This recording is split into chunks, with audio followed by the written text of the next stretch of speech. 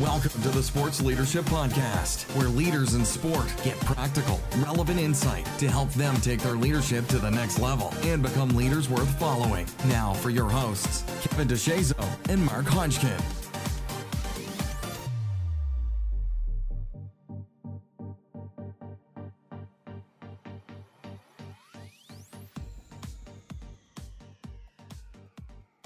All right, welcome to episode 17 of the Sports Leadership Podcast.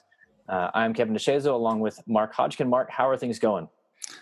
Things are good. Excited about the conversation we have to share today. We're talking to Kurt Esser from Seminole State College right here in Lake Mary, Florida. So great conversation and some good things we cover. Yeah, Kurt's a fascinating guy. He's been at a number of different levels, from New Mexico to Nevada, been at Learfield. And so he's at the JUCO level now, but has such a unique experience and perspective being at a number of different schools.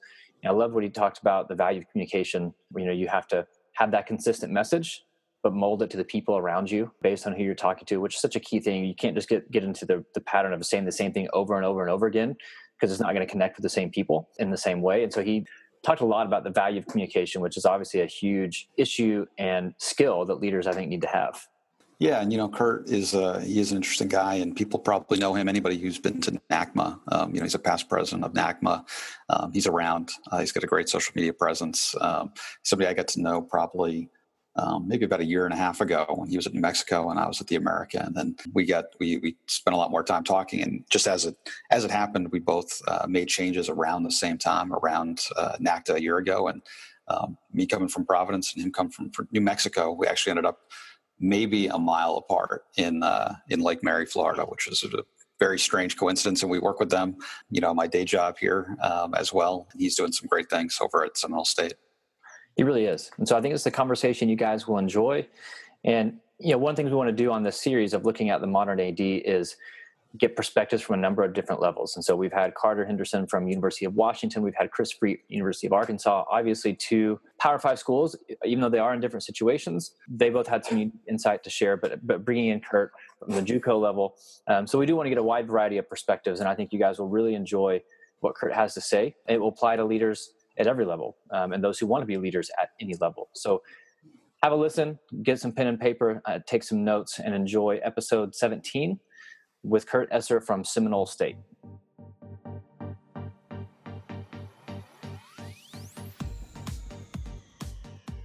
Mr. Kurt Esser, the Director of Athletics for the Seminole State Raiders. Kurt, how are things? Things are great. It's always wonderful down here in Florida.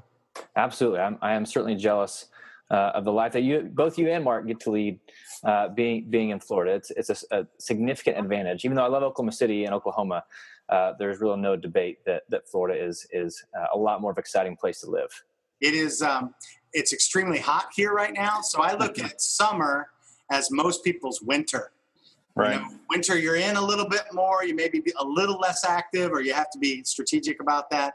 But it's always cool when you're in a pool, Mm-hmm. Absolutely. Well, it's going to be 103 here today in Oklahoma City. Now we don't have your humidity, but it's been that way for about a week. There's this thing called the heat dome. I don't know what it is, but I hate it because it shows up about this time every year, and it just camps out over Oklahoma. And so it'll be 102 with a 110, 115 heat index.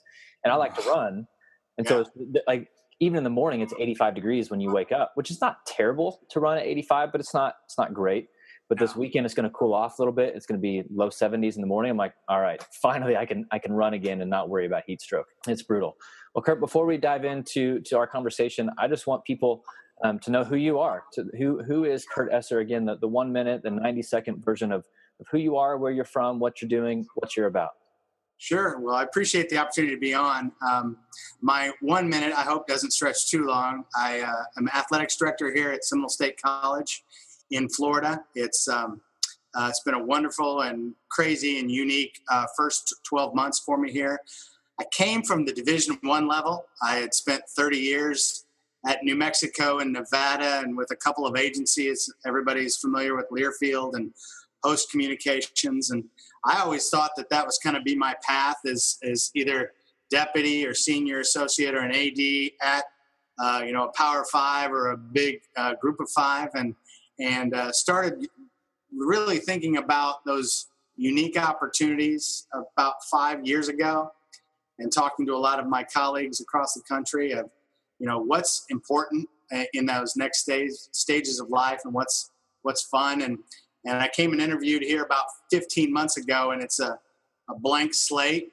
They really didn't have a kind of a master plan, a thought on how they were going to expand and grow, and how they treat their student athletes, and how we reach out across campus. And those are all the things that I've loved and enjoyed about my path, as I've been able to kind of glean those bits and nuggets through my involvement in NACTA and being a past president of NACMA.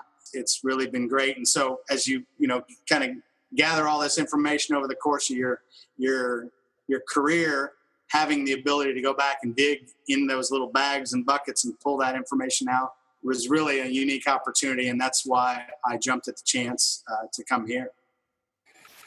Yeah, it's a great point. It's one of the things I was, interesting when I saw you came down to Seminole State, and I love how we've ended up actually in the same town of Florida after both making big changes about a year ago. But what do you think is the role different for an athletics director? Obviously, your day to day is different than maybe it would have been at a school like New Mexico or Nevada, or, other places you've been. What do you think is the kind of core role of the AD, and maybe even talk a little bit about the differences between those two kinds of schools? Sure, I think at the end of the day, it's all about our student athletes. And I think that the AD at Ohio State and the AD here at Seminole State, we worry about making sure our kids have a great experience. They get an education. They feel a sense of community, either within the college, within the university, within the city, the state. So I think that there's certain things that are unique or not unique to all of us. We are all kind of pushing in that same direction. The challenges are different. We all need to still raise money, but the way we can do that is completely different here on the community college level. I'm looking more at grant funding and reaching out to different entities on campus and creating programs like an athletic training program that's part of our health and wellness team, and then adding to our number of trainers. And so, I've got to create these kind of bridges to other areas on campus. We have a great broadcast department, and they're going to start streaming games for us. Well, at New Mexico, it's just the opposite. We started a Lobo TV, and we hired a couple people, and then we said, and then we'll go out and reach out back to the campus or the community. But we hired people, and then we reached out. So it's just kind of a different way of getting things done. But, back to the original point, it's really focused back on the student athletes. And as long as we're making decisions and doing things for them, then that's, really everybody's to-do list. Yeah, I think that's a huge perspective, or a huge point, and keeping that perspective that all the other things that pop up, right, whether it's having your own TV outlet, your own video crew, your new training staff, all these things that we do that are good and that are important. At the end of the day, we're all here to serve student athletes and to equip them, to empower them, to make sure they have a great experience and are prepared for that next level. So I think that's really important. I want to build a little bit on that. And a lot of what you just discussed breaks down to communication a number of different directions, right? Communication with student athletes, communication with staff, communication across campus, communication outside of campus in the community.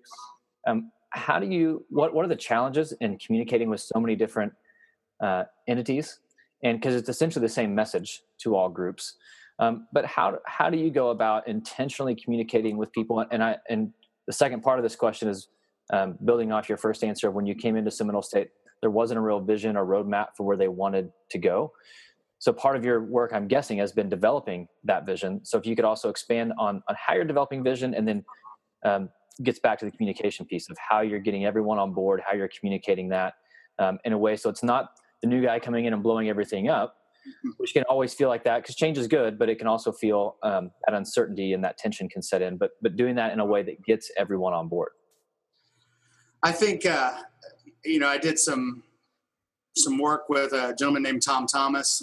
A lot of aspiring ADs and sitting ADs have done that kind of work, and he really prepared me for those kinds of challenges. And I think whether I would have landed at a Division I or Division II school or Seminole State, I kind of would have came in with the same approach. And the communication is the key component of that. And I think a lot of that really lends itself to raising our visibility, walking around, being a part of things, not just sitting in the office or sitting in the athletics wing and, solving problems, but walking across campus, meeting with people, sharing our visions. I met with more deans and VPs and academians here than I did the last 15 years at Nevada and New Mexico.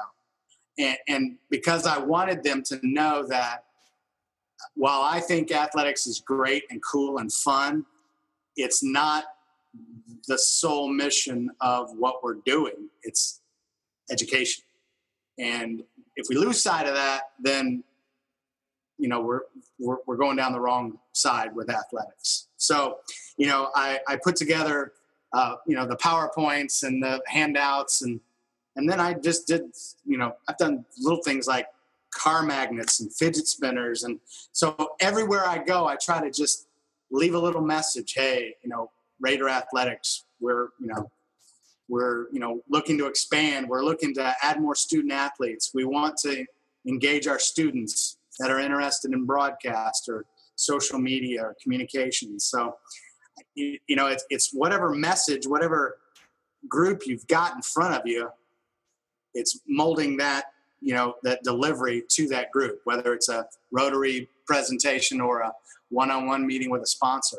But it is about consistency and really what I've tried to relay is our mission is we're preparing Raiders for their next steps, because most of our kids are going to go to Division I, Division II athletic departments, or they're going to go hopefully, study at a 4-year school and get their 4-year degree as well. And then, some are going to go to Major League Baseball. So how are they going to be prepared? What are they going to get here since they're not going to be at Florida or Florida State? Can we give them those elements as well? And then, I use the hashtag Building Raiders through our Twitter account and our Facebook. And it's really what we're trying to do. We're trying to build these young men and women into people that are prepared for their next steps.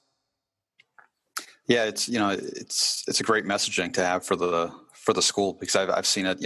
We mentioned that I'm in the same area. We're just north of Orlando. It's a big metropolis, but people see those signs for Seminole State, and I think building that consistent message has been great. And it seems to be making some strides just from being close up to it. You talked a little bit about kind of how you prepared to becoming an AD and some of the work you did, and you obviously thought about this a lot. What were some of the, I guess it's two parts, what were some of the things that you did and the advice that you sought out to kind of get prepared for that first time in the AD chair? And then going back to after being there for about a year, what would the advice you would give to first-time athletics directors? I've really always tried to keep my mouth shut, my ears open. And that stems from when I first started at New Mexico, I had sports under me for the first time. And I would have coaches barge in my office and yelling and screaming or really pumped up about this or that. And I had no idea how to solve that problem.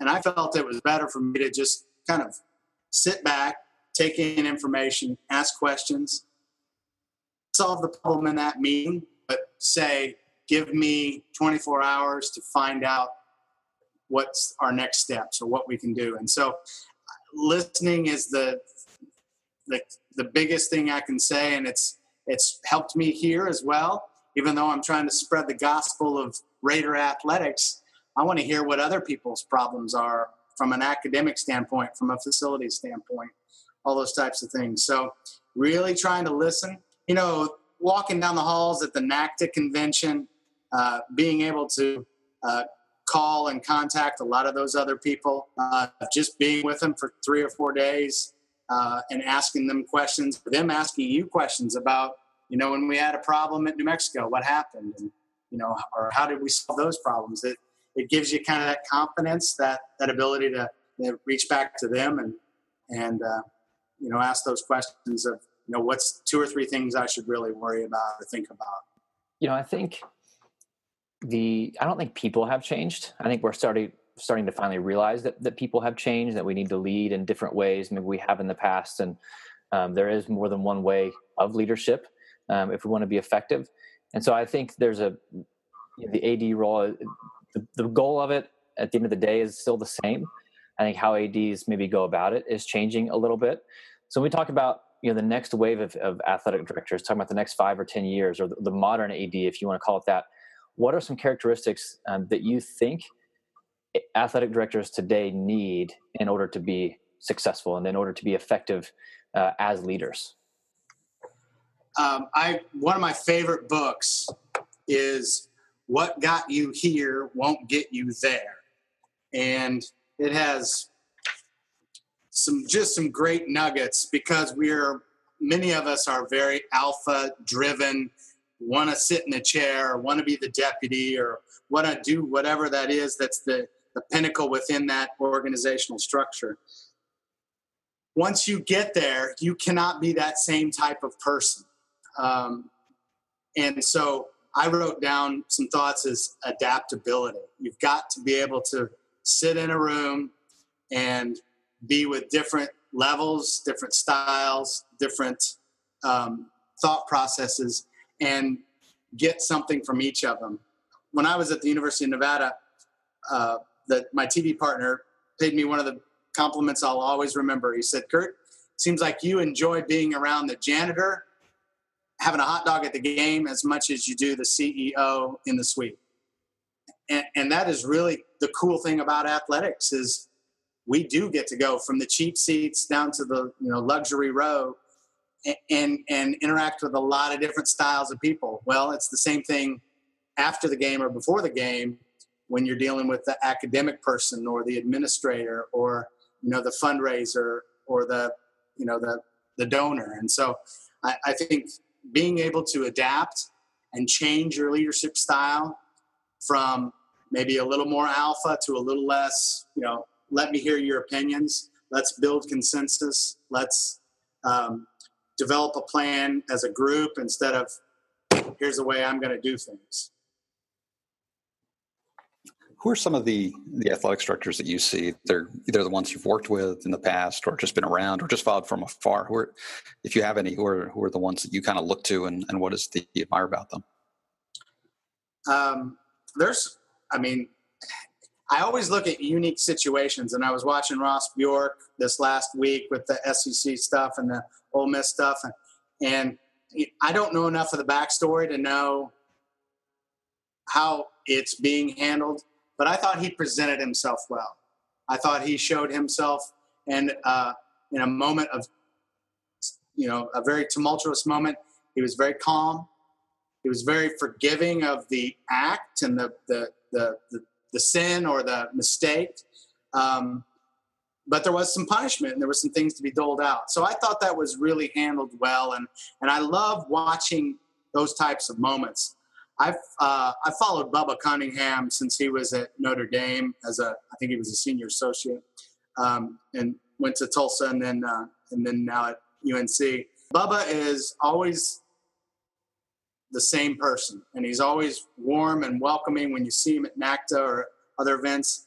And I always, go, "Gosh, Bubba, I'm so sorry you're having to go through all this." And he's like, "Hey, I'm just cleaning up somebody else's mistakes," or it's like he's bigger than the problem. He wants to get things right, and that's the attitude I think we all have when there is a problem, and everybody has those problems. Is, hey, let's fix the problem, let's do things the right way. And then we'll worry about placing blame or, trying to figure those other things out. So I love that. I've enjoyed meeting Jim Abbott at Oklahoma City, Jeff Bain as a colleague from Martin Methodist. Those guys have done a ton with nothing. And that's what we get to do here. And so it's always fun to pick their brain on how they're getting those things done as well.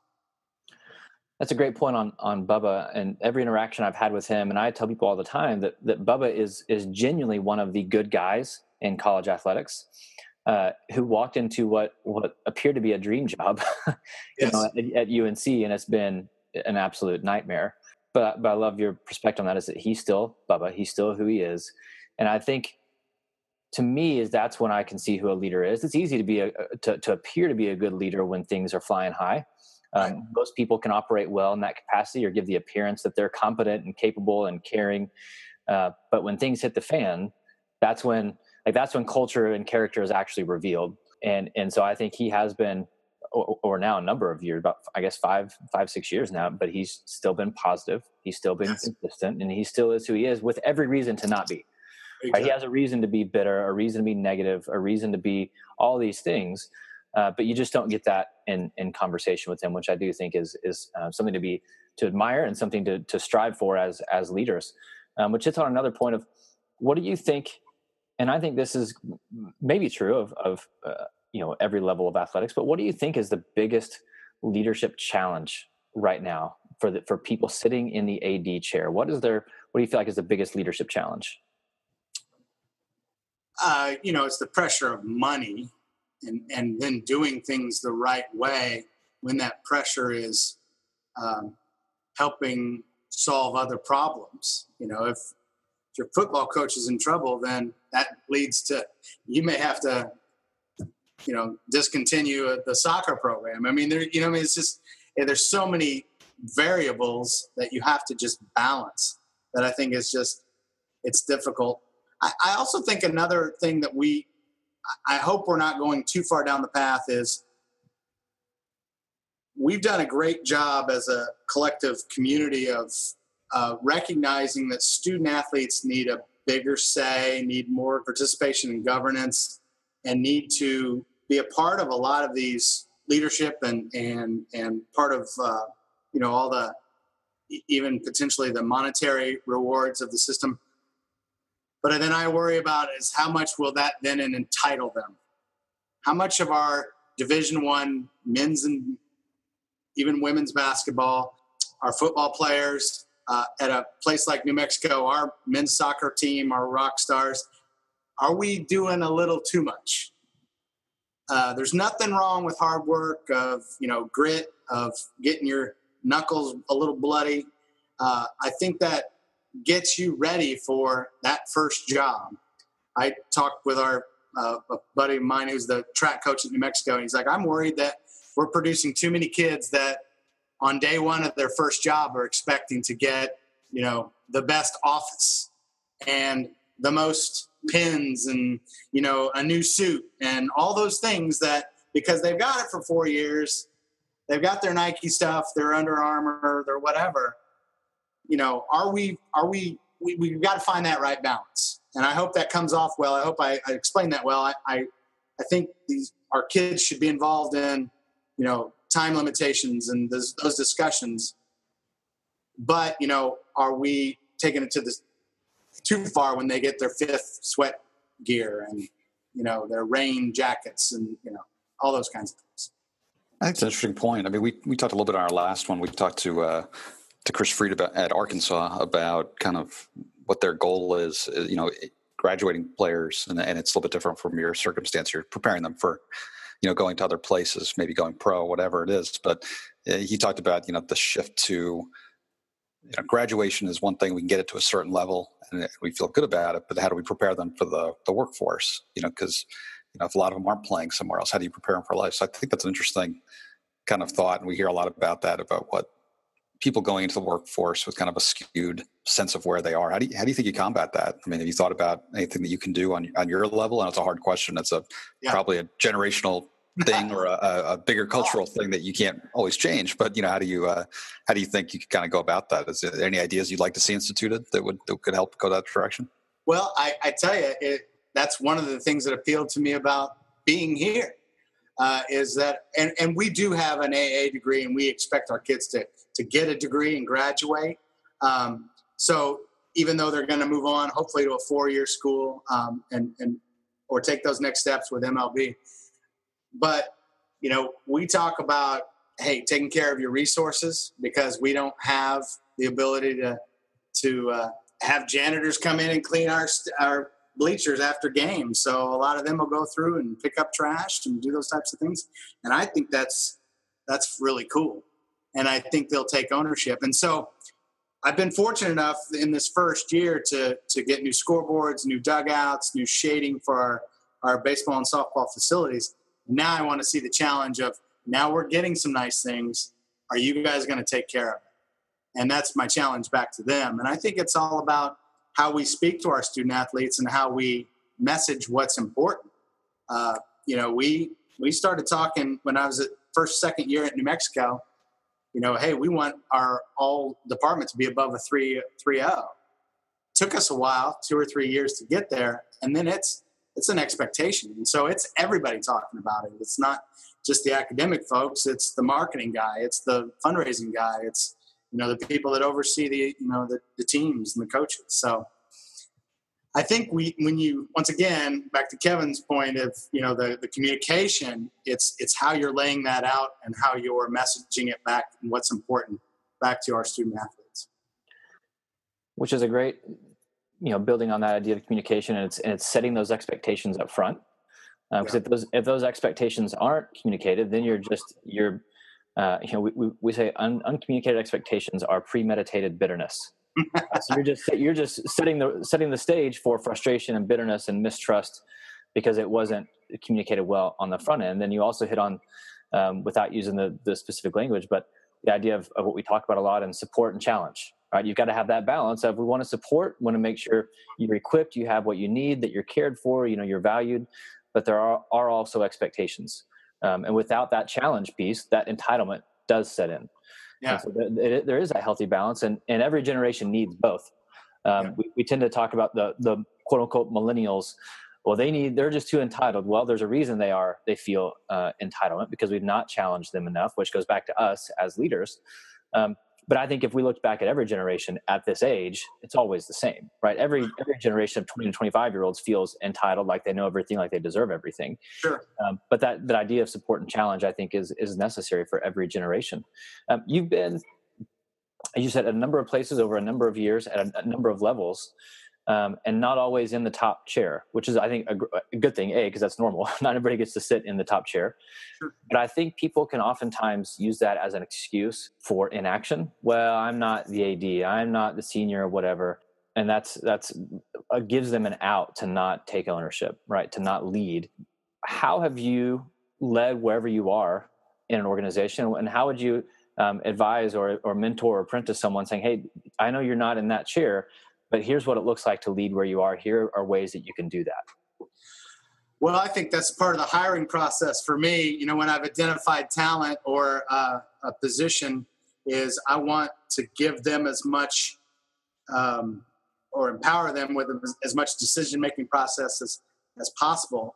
When we started Lobo TV, which we did right at the start of the whole video craze, I hired a young lady, and she'd come from Nebraska, which was, kind of the video hotbed. And I was like, Katie, I want you to run this department. I want you to bring me solutions and questions and new ideas. My job is to channel resources to you as much as I can, to be your champion, and then to get out of your way. And I think that's always been my leadership style, and not always to the, or sometimes to my detriment, is I'm pretty trusting when I've known people and hired them, and hey, go. I'm not going to micromanage.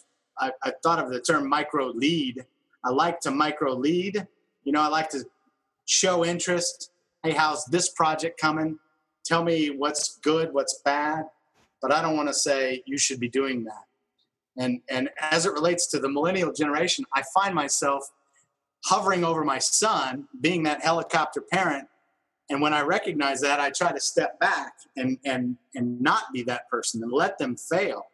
And that's what we got to do with our staff. And as we are growing them and mentoring them, is you gotta fail. You gotta have mistakes. And as long as they're not from poor morals, then they can be corrected. Kurt, we see a lot on your social media, the hashtag finishing. It's not just work posts; it can be personal posts and stuff like that. What does finishing mean? Talk a little bit about kind of how that came about and how that guides you. I started on the NACMA board like 2010. And right before that, my AD at Nevada, Carrie Groth, she's like, go write your own personal mission statement. Tell me what's important to you. And, being in athletics and loving sports, a lot of different sports, I'll watch everything. Over a weekend, I'll watch extreme sports. I'll watch the PGA. I'll watch, NFL, college, all those things. Finishing is the hardest thing to do, closing out a victory. And I think that relates back to our business world. Things kind of wither on the vine with a project or even a hire or whatever we're working on. And so I've always thought, boy, if I can continue to gather information on how we best finish, then I'm going to put that together in some sort of manual or book. And I met with Tim Selgo, who just wrote a book, and Zach Logsdon just finished his book and had it at NACDN. So I was talking to both of them about how I now finish my book on finishing. But, over the last 12 to 18 months, it's kind of also, I've been thinking about other things. Is now I've achieved my goal of being an athletic director. And I don't know if I'm here for 15 years or I go somewhere else. I don't know that, but I'm really happy. And so how does finishing then translate into starting the next thing or branching out and doing other things from a personal standpoint? And I do one element about this is I want to convey that while we need to really close and finish well, we need to enjoy the journey.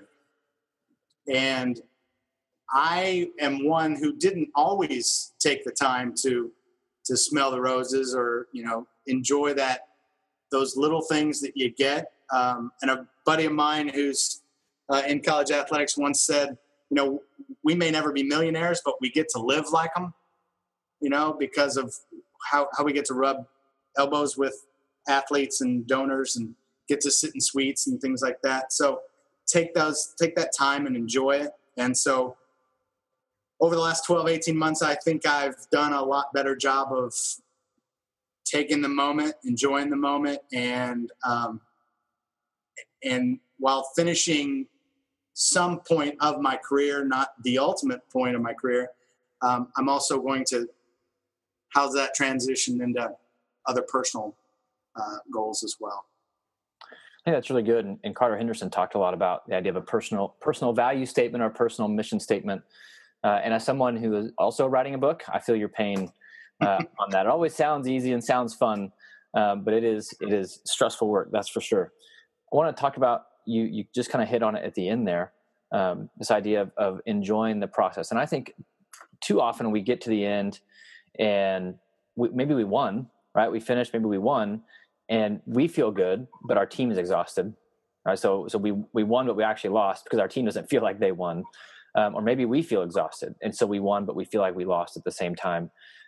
And the key is to finish well, to win, to feel good about the win, to feel good about how you got there, knowing that your people feel good, that they feel like they got better throughout the process. But that also comes from work-life balance and learning to be present while you're being productive and getting stuff done. How have you, what has helped you make that transition and realizing, okay, yeah, the work matters because it does, but there's a way to do that, and there's a better way to do that than maybe the way the rest of the world does it, because we certainly have that off kilter. A lot of great stuff there. I referenced Bob Rotella's book, How Champions Think, and he always talked about the effort is more important than the result. And I think if we build our team, if we build the project, if we work on things and we are doing what we can with what we have, then we should be really excited.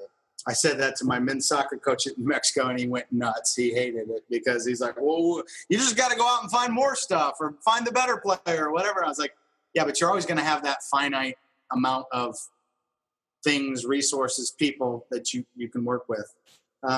So taking that time and enjoying, the season, and you look at all of our fans in every sport, all they want to do is get through the regular season to get to the postseason. And it's like, wow, let's enjoy the game, the moment, the time, to get to that point. But as far as the work-life balance, I think we talked about 5 gears. Was that 3 or 4 years ago you guys came on New Mexico's campus? Yeah, I think it's about 3 years ago. And I have referenced that multiple times of identifying where you are, what you're doing when you are, not walking in with the phone on your ear to your house, not waking up and rolling over and grabbing your phone the first thing is, hey, coordinate your time. This is family time. During the summers, we have Fridays off here at Seminole State.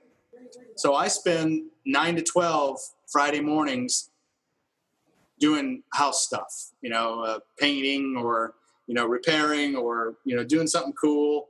And that's been my summer. And that has led me into, well, you know what? I think I'll just hit the pool for a while or watch the Friday round of the PGA tournament or whatever's going on. And that has really just allowed me to relax and then leave the rest of the weekend to do, the other fun family things and or if we have games or things going on that I have to do from a work standpoint. But it's really added to the amount of time that I can devote to me. Yeah, that's great. And it's a great way to look at it. And you can tell you're really comfortable with where you're kind of at with this and the things you're implementing at Seminole State. How do you, shifting gears a little bit, how do you hire for that right culture? I mean, you're hiring staff members, you're hiring coaches. How do you kind of assess culture into the hiring process? And then once you have them there, how do you continue to work to create that culture you want? Because I haven't been on the community college level for a long time, I look at people that have had experience on that level. And the great thing is there's 24 colleges here in the state of Florida that are in the Florida college system in JCAA, Region 8. And they have the athletics departments. And those are great resources. They are people, and I'm the newbie. I'm the guy that's been here, a year now. And the second youngest has been in place for 2 years. She also came from Division I. A third is about 3 years. He came from Division I. And then the rest, the other 20 or so, have been on the community college level for 15, 20 years. And they've got it dialed in. They understand, what the college's mission is, what the athletics missions should be, who their constituents are in their community or in their region. And they've been a great resource to just sit and listen to in our AD meetings. And that's who you start to identify of, you've got a pretty good basketball program. When we start basketball back here at Seminole State, you think your guy would be interested, and so, you've always got the people that are, wanting to use this as a stepping stone, and that's fine. I'm okay with that. We're not Indiana or Kentucky. We're not going to be the ultimate stop for somebody. But we're a pretty unique and special place. And so you've got to find those right people. I will say that I think the coaches on the community college level have to be a better developer of talent than recruiter of talent, because we get a lot of kids. An example on the baseball field is, I bet we have 10 kids that can throw 82, 83 miles an hour, but can they get it to 89 over the course of 2 years? Can they control? Can they be disciplined and throw the changeup? And I'm not a baseball guy, so I was pretty proud of that little tirade, but they've got to be able to teach. And I will tell you that a lot of the guys that I'm coaches that I'm familiar with at the Division I level are more managers. They're more Steve Kerr. Those kids already come in, they've got their talent developed. They may gain 4%, 5% over the course of 4 years. Our kids are going to gain or need to gain 10, 15, 20%. So it is a different animal, but once again, it's back to academics and education. Another great point in that, the D1 level, the head coach has a limited amount of time with the player. They've got the strength and conditioning staff and any number of other staff who are spending a majority of the time because they are a manager, but looking to hire people and have people in place that know how to develop a young man or a young woman and take their skill from point A to point B, take them to a new level it's a very different skill set. I think it can be learned, but on some level you don't have a lot of space and time you want a coach who is already good at that, not a coach that you have to develop in that skill. So that's really good. So we talked about leaders being readers. And I actually saw an article last week. I didn't get to read all of it, which is pretty typical for me, but about how the lack of reading is actually killing our soul because we're not sitting and soaking in information and letting our mind go to different places. We're just getting these bite-sized chunks. And so on some level, we're losing the value of reading in America. I guess what are the best 3 books you've read lately? I mentioned 2 of them, and I went through when I was preparing to take the next step, at New Mexico and working with Tom. He was adamant about my reading and logging what you read, and then taking little 3x5 cards and writing down 5 or 6 points from each of the books that you read. I finished that stretch, and then I didn't go back and reread. So I've been spending the last 12 months rereading or highlighting or going back and finding the nuggets and creating the 3x5 cards. But Bob Rotella's How Champions Think is one of my favorites. What Got You Here Won't Get You There by Marshall Goldsmith. Fantastic. And then I'm an economics major, and so I love Thomas Friedman, The World is Flat. And I think that is it's really key for those of us not in a Power 5 conference. How do we use technology? How do we use social media? How do we use video to get to the level of the Power 5 schools as far as, recruiting or telling our message or doing those types of things? And that's, I read that a long time ago. I think we tried to really implement it in New Mexico. We acted like a Power 5 school, and now I'm rereading it and thinking about, all right, how do I take Seminole State, which has been kind of one of the underfunded of the 24 Florida schools, get it into a position where we're doing things that make us seem bigger than we are, which will then enhance recruiting, which can then increase our FTE, which means we write more grants, which means we can get more money. So those are the types of things that Thomas Friedman talks about, which is fantastic, just the use of technology and how it's flattened the world. So those would be my 3 suggestions. And I know the next book I'm going to read, I'd love to read about Condi Rice. I just think that she was at NACTA 4 or 5 years ago. She's a person that I think you would enjoy having a beer with, playing golf with, talking about sports with, and also her views on education and economics and state affairs is just fascinating to me. She's one of the most well-rounded people I've ever been within 100 feet of. Yeah, you're absolutely right. There's probably lots of stories that you can come out of that meeting and that conversation. And love some of the things you're saying about reading too. It's one of the things we've talked about a lot. And you talked about kind of taking those notes and making make sure you retain it. Something I've been thinking about a lot with the reading. And how do you remember what you read as opposed to just going through a book and picking up 1 or 2 things, because you got to be able to reference it and act on it too, which is a big thing. And I know we're not doing a video podcast, but I see a stack of books about 4 feet high and you're behind you. So I know you're taking that to heart. So it's good stuff. And thanks again, Kurt. We appreciate your time today on the podcast. It's been a great conversation. Maybe one we can pick up again later, and some great stuff for everybody. So thank you. Great. You're welcome. I enjoyed it. Thanks, Kurt. Appreciate it. All right. You guys take care. So thanks again to Kurt Esser, the athletics director at Seminole State College. It's a great conversation. I think one that, we talked about a little bit in the open, having a perspective from somebody who's been at a big school and now kind of running a smaller shop. And some of the things we talked about really have been consistent over these first 3 conversations we've had in this series. This idea of listening, of doing things intentionally, of having a purpose, and that's what I really took away from our conversation with Kurt.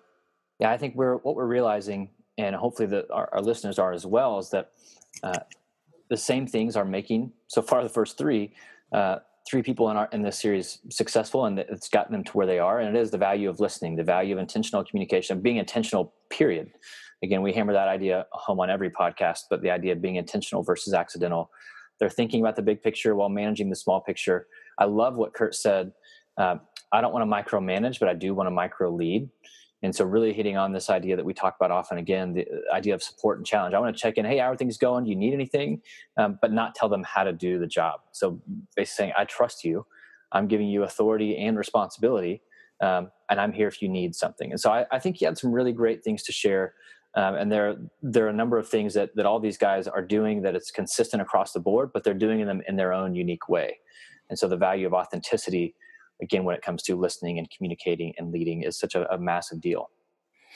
I love how Kurt is kind of approaching things at Seminole State, and I've had a chance to see him a couple times since he's moved there, and he's genuinely enjoying it and genuinely found a niche where he is making a difference. And some people probably, when they see somebody goes from a New Mexico to a Seminole State, it's such a big difference. But hopefully, people can kind of pick up the real benefits of. We've heard, I think, from Kirby Gary, making the big time where you are, and Kurt is really kind of living that out. And it's great to see him so happy and fulfilled with what he's doing. And I think that's another one for people. You don't have to be at a Power 5 top 10 school to be making a difference and doing things that are really neat. And then also being, happy and fulfilled. Yeah, he talked a lot about the idea of work-life balance and gave a nice plug to the 5 gears, which is always appreciated. And that was 3 years ago, but that's still resonating, which again is what we try to do with our content, is make it sticky and scalable so you can use it with your team, with yourself forever. And he hit on this piece of knowing who you are, but also acting like you're bigger than you are in an authentic, meaningful way. And so that's a huge thing of, okay, well, we are Seminole State. We have limited resources. That's fine. We know who we are. But what can we do to appear bigger? To say that, yes, with all these limitations, there's still opportunities within that. So how do we leverage those opportunities? How do we leverage technology to tell our story, to build our brand, to share our message? And you can just see in talking to him, like you said, he's in a good place. Like he's happy where he's at. Does that mean he's going to be there forever? No, maybe, but maybe not. But he's happy where he is. He's found that balance. He's got energy. And that allows him to lead intentionally, to think about the big picture, but also to invest and engage with his people. And so he's clearly in a great spot. And it's fun to see an AD who's so engaged, but also so relaxed, but very, very passionate about the work that they're doing. Yeah, absolutely. It was a great conversation. Definitely a fun series that we're working on, and hopefully some good takeaways from everybody who's listening. So thanks again for listening. Episode 17 of the Sports Leadership Podcast. We'll continue our series with interviews with college sports leaders talking about the modern AD and where that role is and where it's evolving. So if you're enjoying the podcast, please drop us a review, a rating, iTunes, Stitcher, Google Play, wherever you happen to be listening to us. Find us on Twitter, Mark_Hodgkin, and at Kevin DeShazo. We'd love to hear what you think about the show, ideas for future interviews. So please hit us up. So until next time, episode 17 of the Sports Leadership Podcast, thank you for listening, and we'll talk to you soon.